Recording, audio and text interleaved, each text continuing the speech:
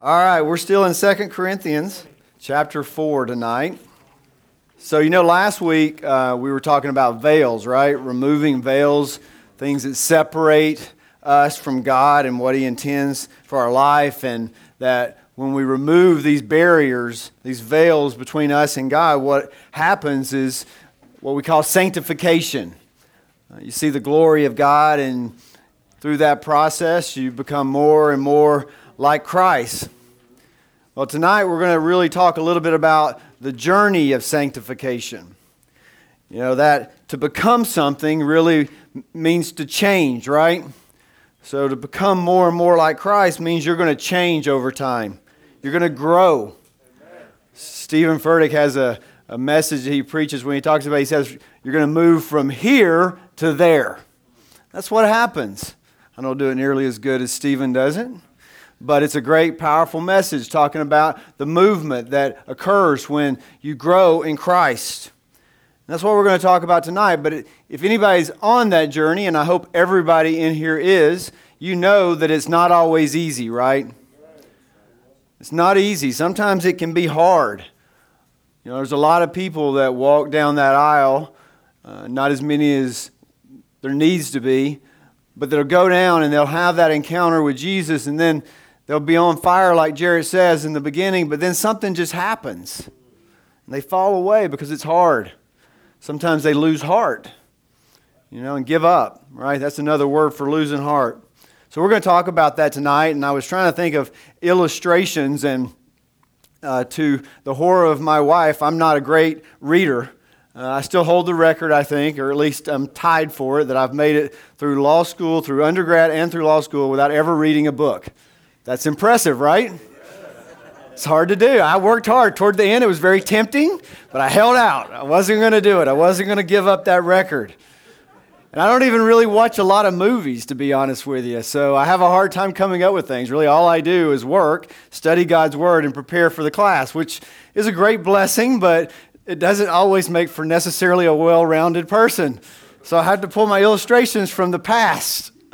So I was thinking about difficult and overcoming obstacles and difficult surroundings and circumstances. The first thing that came to my mind was a movie, Castaway. Anybody ever seen the movie Castaway with Tom Hanks?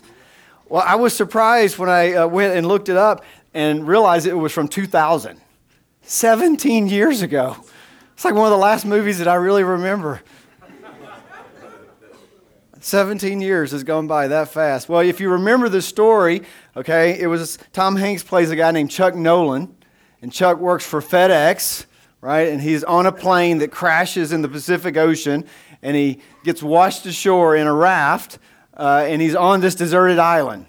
He stays there for over 4 years, and with him washes up these FedEx boxes that he opens them up and finds different things in there.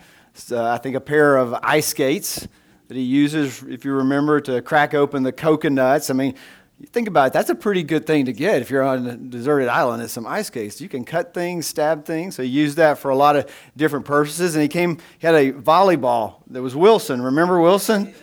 He got blood and put made a face, and he talked to this thing, Wilson. But he went through a lot on this island, right? I mean, if you remember that show, he had a lot of sleepless nights in that cave, with just a small flashlight for a long time, and he learned how to catch fish, to eat fish. He even learned how to build a fire without any matches. You remember when he did that, it was like, this miracle, really, rubbing two sticks together. I think about that in life all the time. I feel like I'm rubbing two sticks together to try to create a fire sometimes. But he went through a whole bunch of different things. The one thing that I still remember is when he had to pull his own tooth. He was trying to use those ice skates, remember? Because he had the cavity. Still to this day makes my mouth hurt. And eventually he got off of this island. He had a raft, and he had a piece of the commode, the door from the plane that had washed ashore, and he used this to create like a sail that took him over the wave, because there was a big wave that he couldn't ever get past that got him out into sea. And then when he was out at sea, he was just rowing and rowing and rowing like he was rowing to nowhere, till eventually he was rescued. But he overcame so many different things and obstacles as he was living here on this deserted island for these 4 years. And when I was reading also recently in the paper, that is the one thing that I do read, is the the daily paper, which is getting worse and worse to read. But I saw another sea story recently about three guys from Texas that set out to row across the Atlantic Ocean. I don't know if anybody saw this story, but they were trying to set a record to row a three-man rowing team to go from North Africa to the Caribbean. 3,000 miles across the Atlantic Ocean, and it was the same path that Christopher Columbus sailed over 500 years ago, and they did this to set two records, to be the first three-man team to row this path and to do it the fastest. And they accomplished both. They did it in this little 22-foot boat.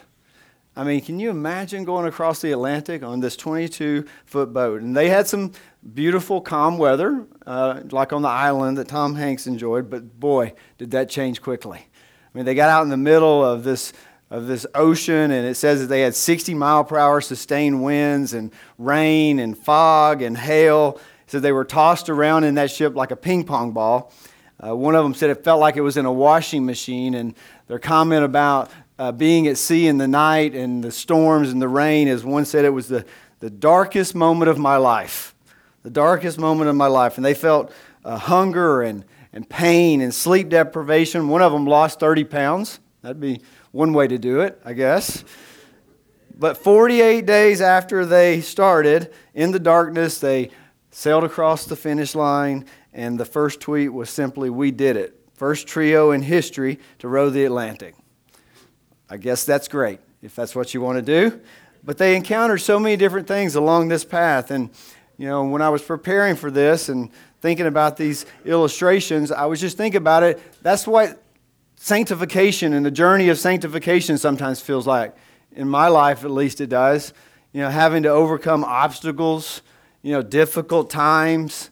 It's not always easy. You know, it's a similar journey that you see that Chuck Nolan went on in this island, or these three rowers who are going across the Atlantic Ocean. And that's a little bit about what this chapter is about tonight. So if you look in chapter 4, the very first part of it and the very first word is therefore.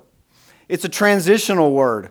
Okay, and I'm sure in the context of this letter and for this chapter, okay, this is the Apostle Paul really transitioning from where he was at in chapter 3 to this. He's saying, listen, okay, now, all right, you've seen the glory of God. The veils are down. The process is starting. But, hey, there's going to be some tough road ahead.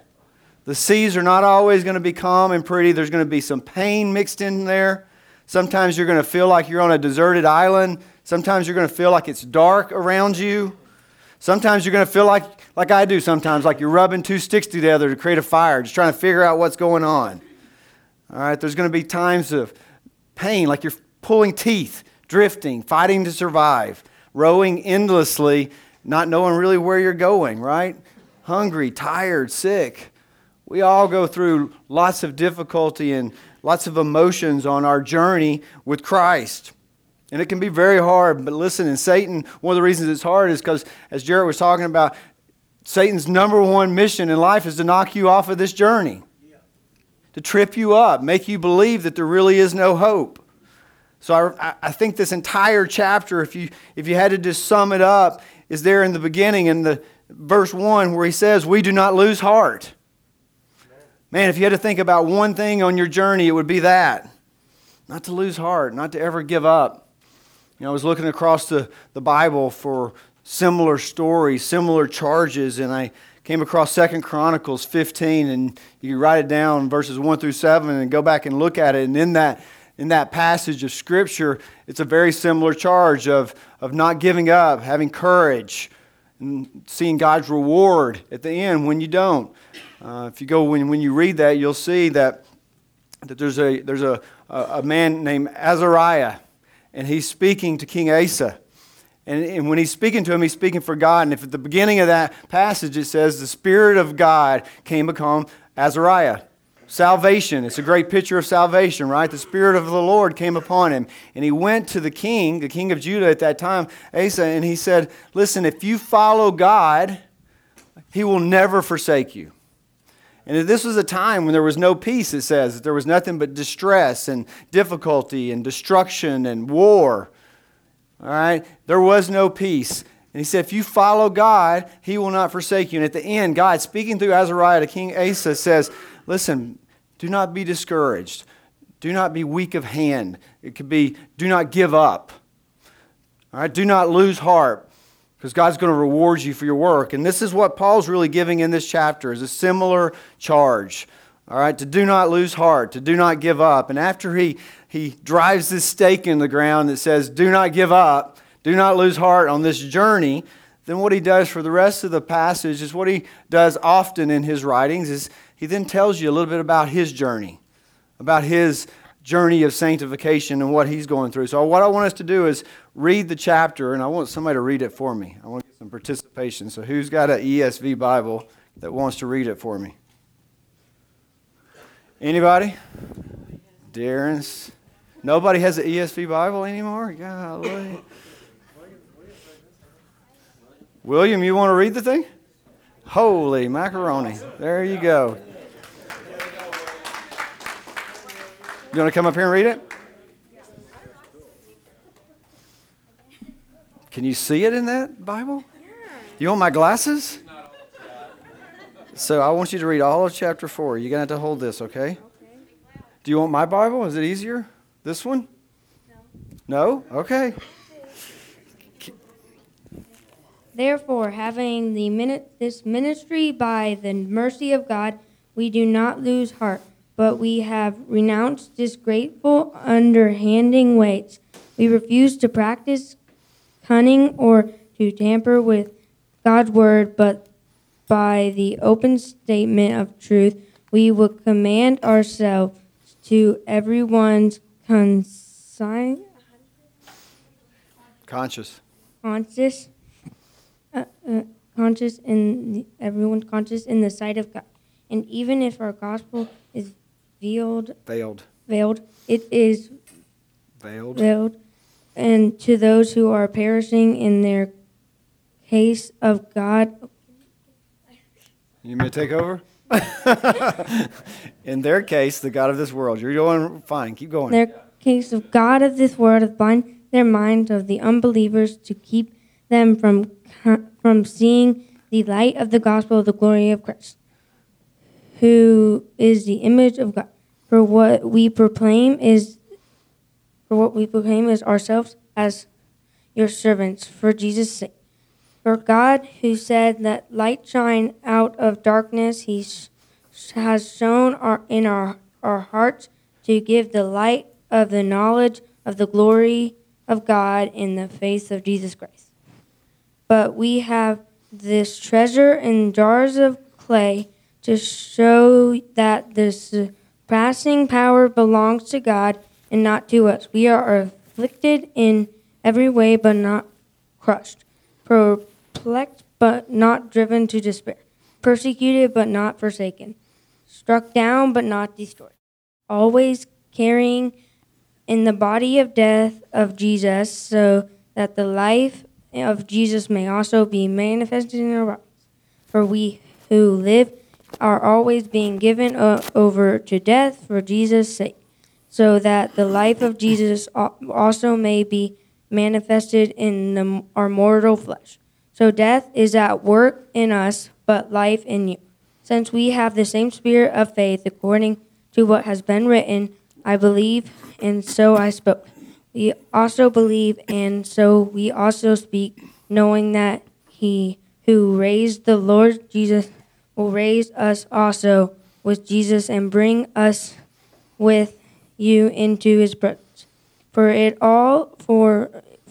is all for your sake, so that as grace expands to more and more people, it may increase thanksgiving to the glory of God. So we do not lose heart through our outer self is wasting away. Our inner self is being renewed day by day, for the light momentary affliction is preparing for us an eternal weight of the glory beyond all comparison, as we look not to be the things that are seen, but to the things that are unseen. For the things that are seen and transient, but the things that are unseen are eternal.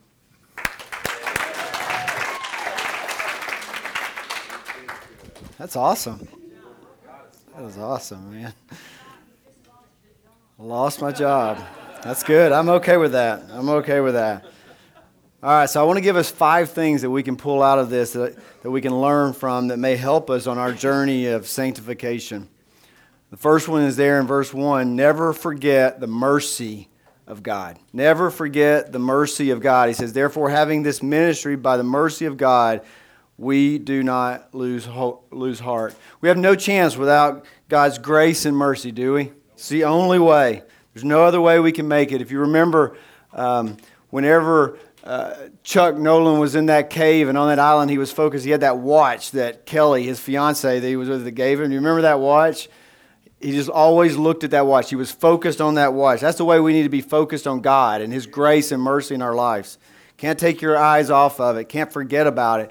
And for some, this is easier said than done. You know, I know it was in my life. We tend to, if we're not careful, we'll reduce or sanctification down to a checklist.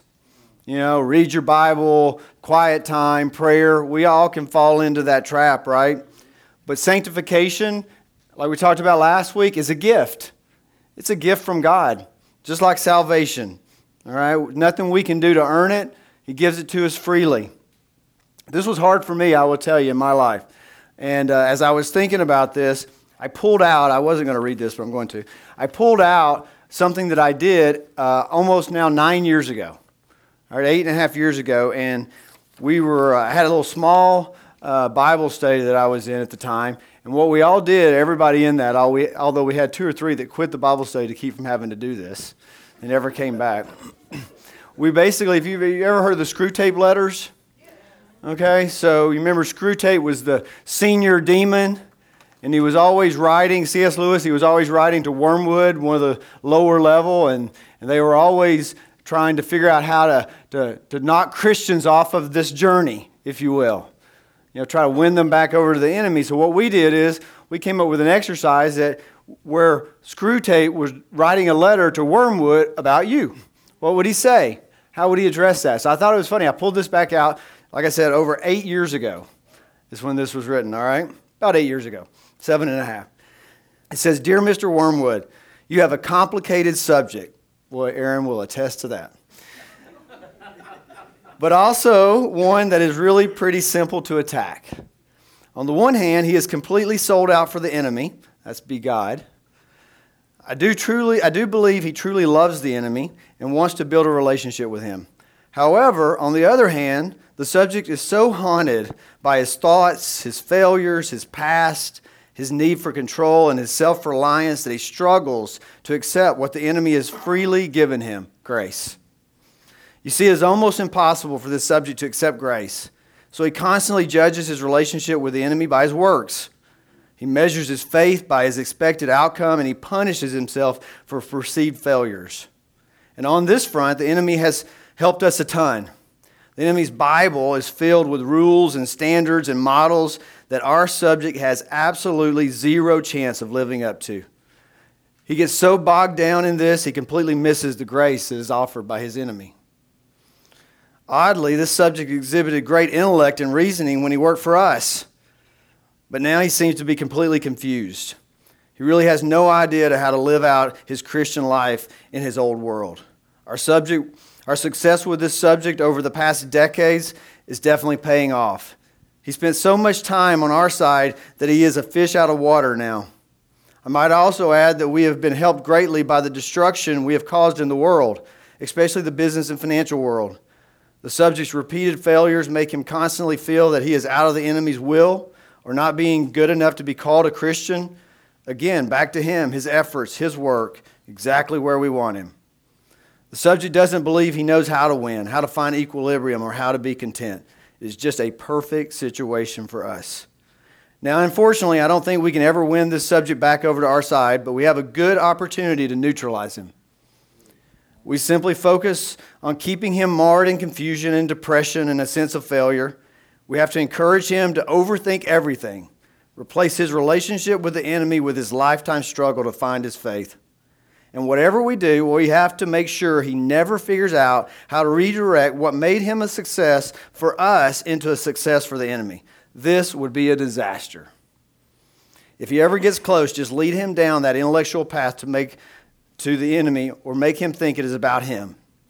Since the enemy himself makes it clear that he can never live up to the enemy's example or earn the enemy's favor, this subject will certainly fail, which will lead him to doubt his faith, which will lead him to depression and failure. And if we are lucky, the subject will never recover, will do something stupid, or just give up. In any event, we win. But lastly, I want you to make sure we pay close attention to the Christian brothers that this subject now has in his life. These people actually love him and are constantly modeling grace. This is dangerous. I'm afraid the subject may someday get it and learn to recognize and freely accept the grace that has been given by the enemy. We must do whatever we can to prevent this from happening. We need to make his life busy, his toiling difficult, take him away from these people as much as possible, and again make him always think it is about him. It may be difficult, but it is not impossible. Ultimately, what we have in our favor is that often this subject truly believes if he lives a good Christian life, if he doesn't mess up and follows all the rules, then things will get better. He will overcome the failures and he will have a content and peace in his life. Once again, our lifetime effort of teaching the subject everything but grace has paid off. Just keep diligent and focused on this one. He could be dangerous if we do not keep him neutralized. That was my screw tape letter. Well, I'm no longer neutralized, so Satan has not won that one. But listen, we got to stay focused on the grace and the mercy of God. There's really no other way. We can toil in our own efforts and we can fight as hard as we want to fight, but for the gift of God, we'll never, ever make it. Number 2, never compromise the truth. In verse 2 there, it says that Paul says, we refuse to practice cunning or tamper with God's word. Basically saying we refuse to compromise. We refuse to compromise. We refuse to change God's word. You know, if you think about compromise there, I think of it in terms of the Christian walk of just staying on the right path. Staying on the right path. You know, if you think about the 2 stories I described, and one on that island, Chuck Nolan, when he got off of that island, he had to stay very focused and committed to the way to get off. If you remember, he was in that cave and he had to only a certain few days of one calendar month where the winds were the right direction to take him out. But he stayed focused on that, didn't veer off of it. These guys in this boat rowing across the ocean, man, they had a plan. They were going to stick to it. They didn't veer away from that plan. They stayed right on it. They knew how long they had to row each day, how much they had to sleep each day, going down this path. And for us, sometimes in the Christian walk, we'll veer off that path. You know, we call that drifting in the Christian church. And it happens all the time for some reason. Especially in today's world, you start compromising something, right? You start taking shortcuts. And then before you know it, one shortcut becomes another shortcut, and before you know it, you're completely out of the will of God. And it just happens, it's just that drift. So we got to stay committed, never compromise, aim high. You can always lower the bar, right? And it makes it easy to get over. But aim high, do not compromise. So important to remember in today's world as you're going through your journey. Number 3, stay focused on the goal. Stay focused on the goal. Jesus said in Acts, go be my witness. Jesus was sent on an assignment, the Bible says, to seek and to save the lost. Luke 19:10. Well, us too. That's what we're here for. Seek and to save the lost. It's really what sanctification is all about. It's the goal. You becoming more like Christ should have an impact on others becoming more like Christ. Pointing people to Jesus. Just part of it. The goal for Chuck was to get off that island. The goal for these guys was to get to the end. Our goal to be a witness. Help bring people to Christ. So many times, though, we get bogged down, don't we, in the day-to-day minutia of things. We forget the goal. We get focused again on ourselves and those little things that just knock us off. Paul here in verse 6, notice he makes a reference to the creation. He said, let light shine out of darkness. He's talking about Genesis when God spoke light into existence, all right? And he's making a comparison there to Jesus. But look what he says. He says that our hearts to give the light. That's what we're about, giving the light. All right? The Bible in Matthew says what? We're the light of the world. Not to hide it under a bushel, right? But to get it out. Take that light into the world. You know, Pastor Graham, he always likes to quote Bishop Fulton Sheen, and from when he was a little boy watching an episode where Bishop Sheen said, it's better to light one candle than to curse the darkness. I love that. It's better to light one candle than curse the darkness.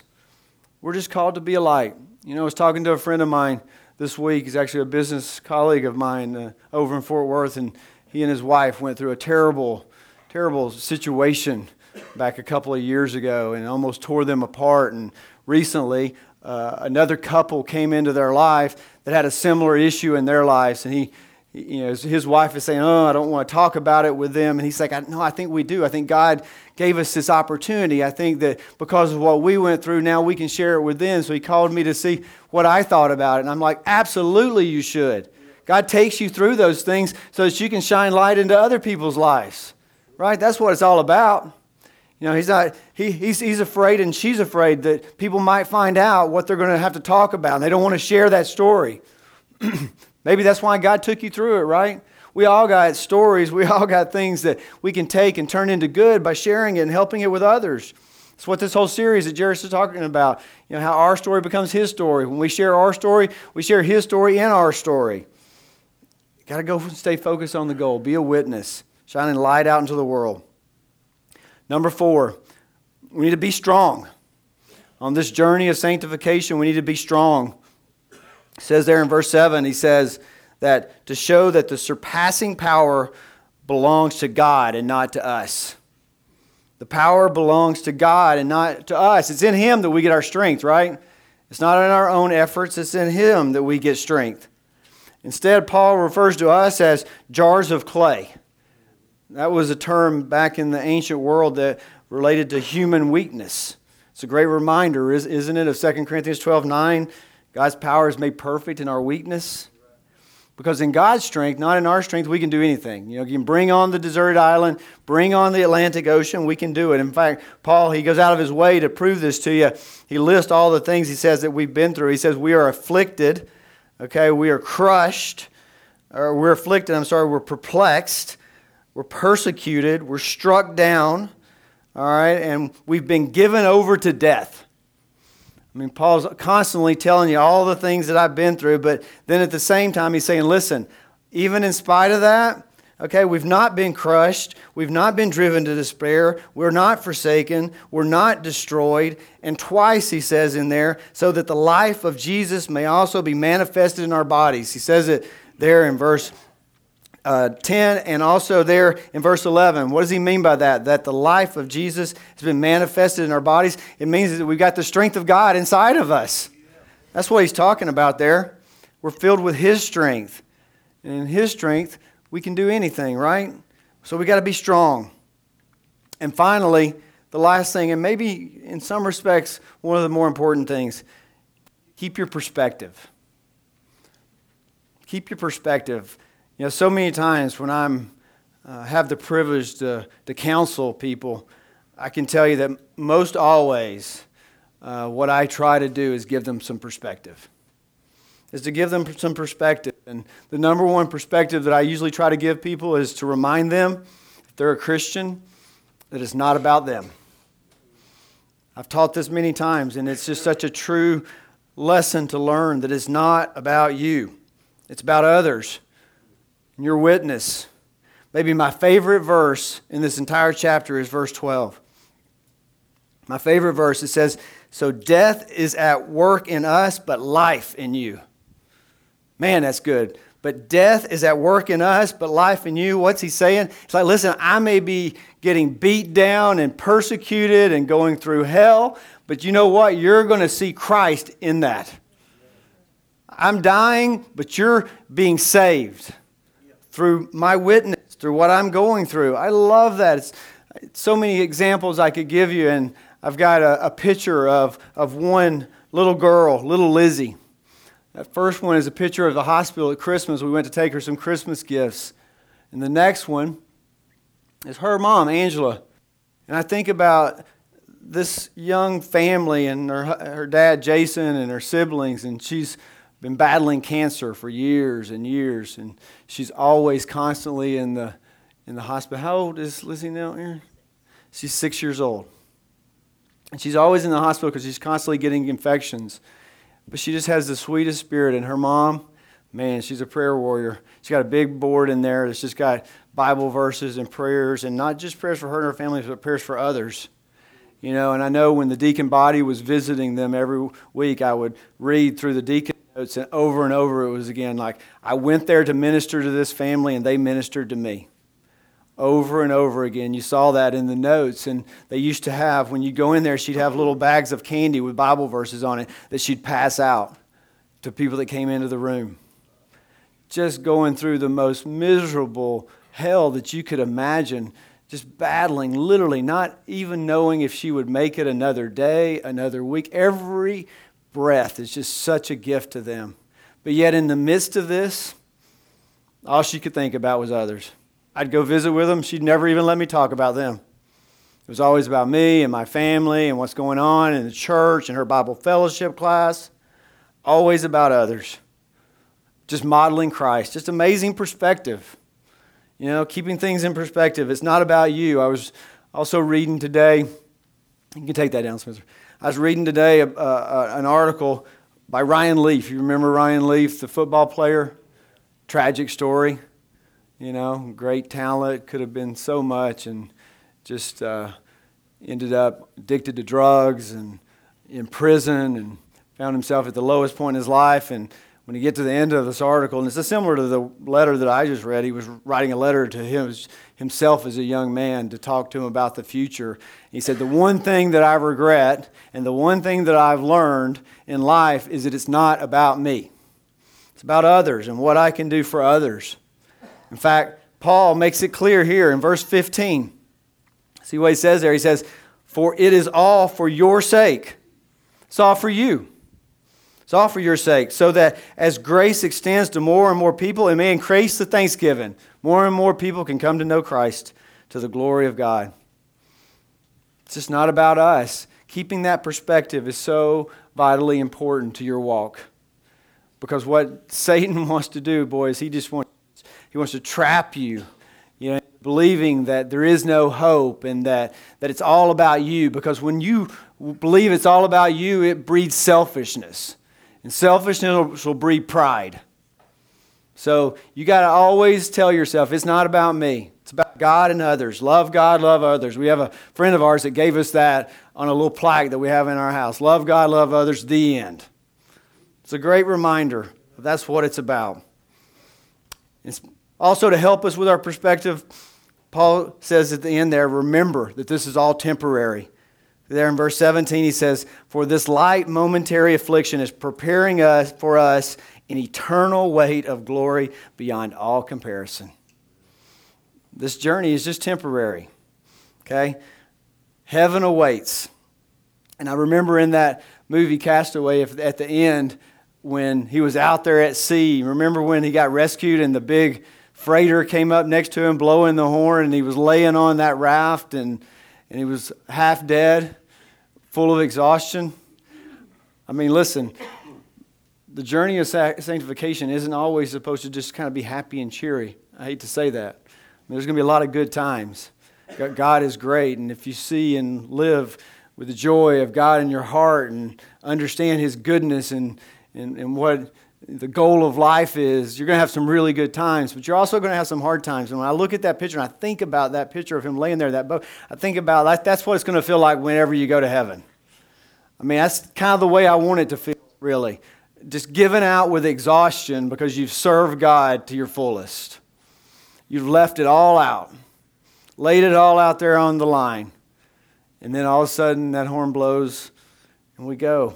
It's a good visual image in my mind, and reminds me of Galatians 6:9. It says, when you're weary of doing good, when you're tired, when you're beat down, and you just want to give up, what does it say? At just the right time, God will lift you up. If what? We don't give up. God's going to lift you up at the right time if we don't give up, if we don't lose heart. We want to end with a song called Live Like That. It's by the Sidewalk Prophets. It's got some great words in it. It says, I want to live like that and give it all I have so that everything I say and do points to you. If love is who I am, then this is where I'll stand. Recklessly abandoned, never holding back. I want to live like that.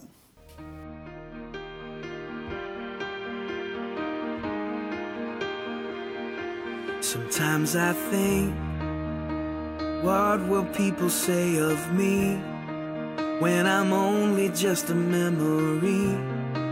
When I'm home where my soul belongs. Was I loved when no one else would show up? Was I Jesus to the least of us?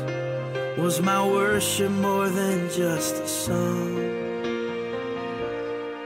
I wanna live like that and give it all I have, so that everything I say and do points to you.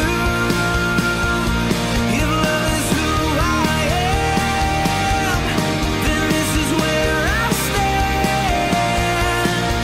Recklessly abandoned, never holding back. I wanna live like that.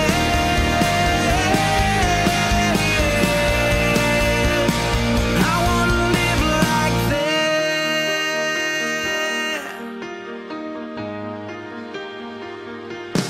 Am I proof that you are who you say you are? That grace can really change your heart? Do I live like your love is true? People pass, and even if they don't know my name, is there evidence that I've been changed? When they see me, do they see you? I wanna live like that and give it all I have, so that everything I say and do points to you. If love is who I am, then this is where I stand. Recklessly abandoned, never holding back. I wanna live like that.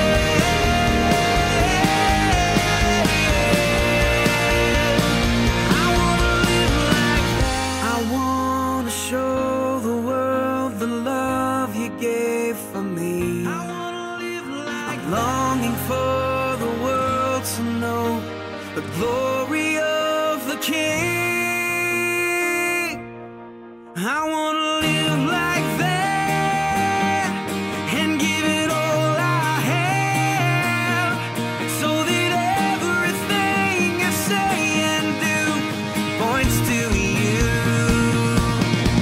If love is who I am, then this is where I stand. Recklessly abandoned, never holding back. I wanna live like that.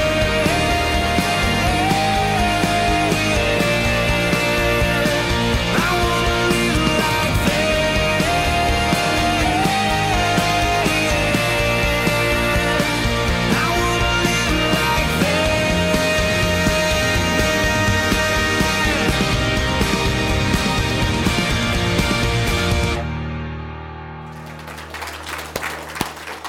I want to live like that. That's how Paul lived, right? Recklessly abandoned, never holding back. Don't ever forget the goal. Most important, don't forget the goal. Seek and save the lost. Be a witness for Christ. But also, man, remember the mercies of God. Never compromise. Be strong. Be strong and keep perspective. The journey of sanctification is hard, but God is always, always with us. Amen? Let me pray for us. Father, thank you for this night. Thank you for this group of believers that are chasing after you, Lord. God, I pray on our journey of sanctification, Lord. I pray for your power and your strength and your wisdom, Lord, and I pray for your guidance. I pray, Lord, that whatever in life comes our way, God, we'll remember the mercy, the grace, the love of God. I pray that you'll give us, Lord, the strength to press on no matter the circumstance, Lord. Each and every day, Lord, I pray that we would just see you for your glory and for your goodness. God, I pray your blessings on everybody here, Lord. I pray, God, that you would protect them, Lord, as they leave. And in this week ahead, Lord, I pray, God, for your goodness and your mercy and your love and your Holy Spirit to engulf their lives. In Jesus' name I pray. Amen.